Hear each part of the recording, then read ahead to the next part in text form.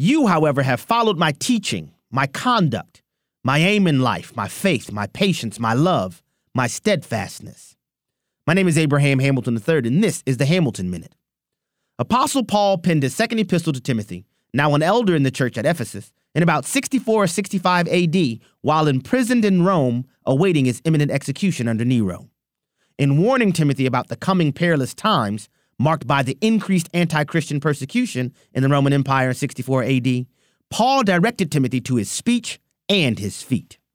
In speech, Paul gave Timothy priceless biblical instruction. In feet, Paul left Timothy a legacy of lifestyle. Christ following demands consistency between speech and feet. Listen each weekday from 5 to 6 p.m. Central for the Hamilton Corner with Abraham Hamilton III, public policy analyst for the American Family Association.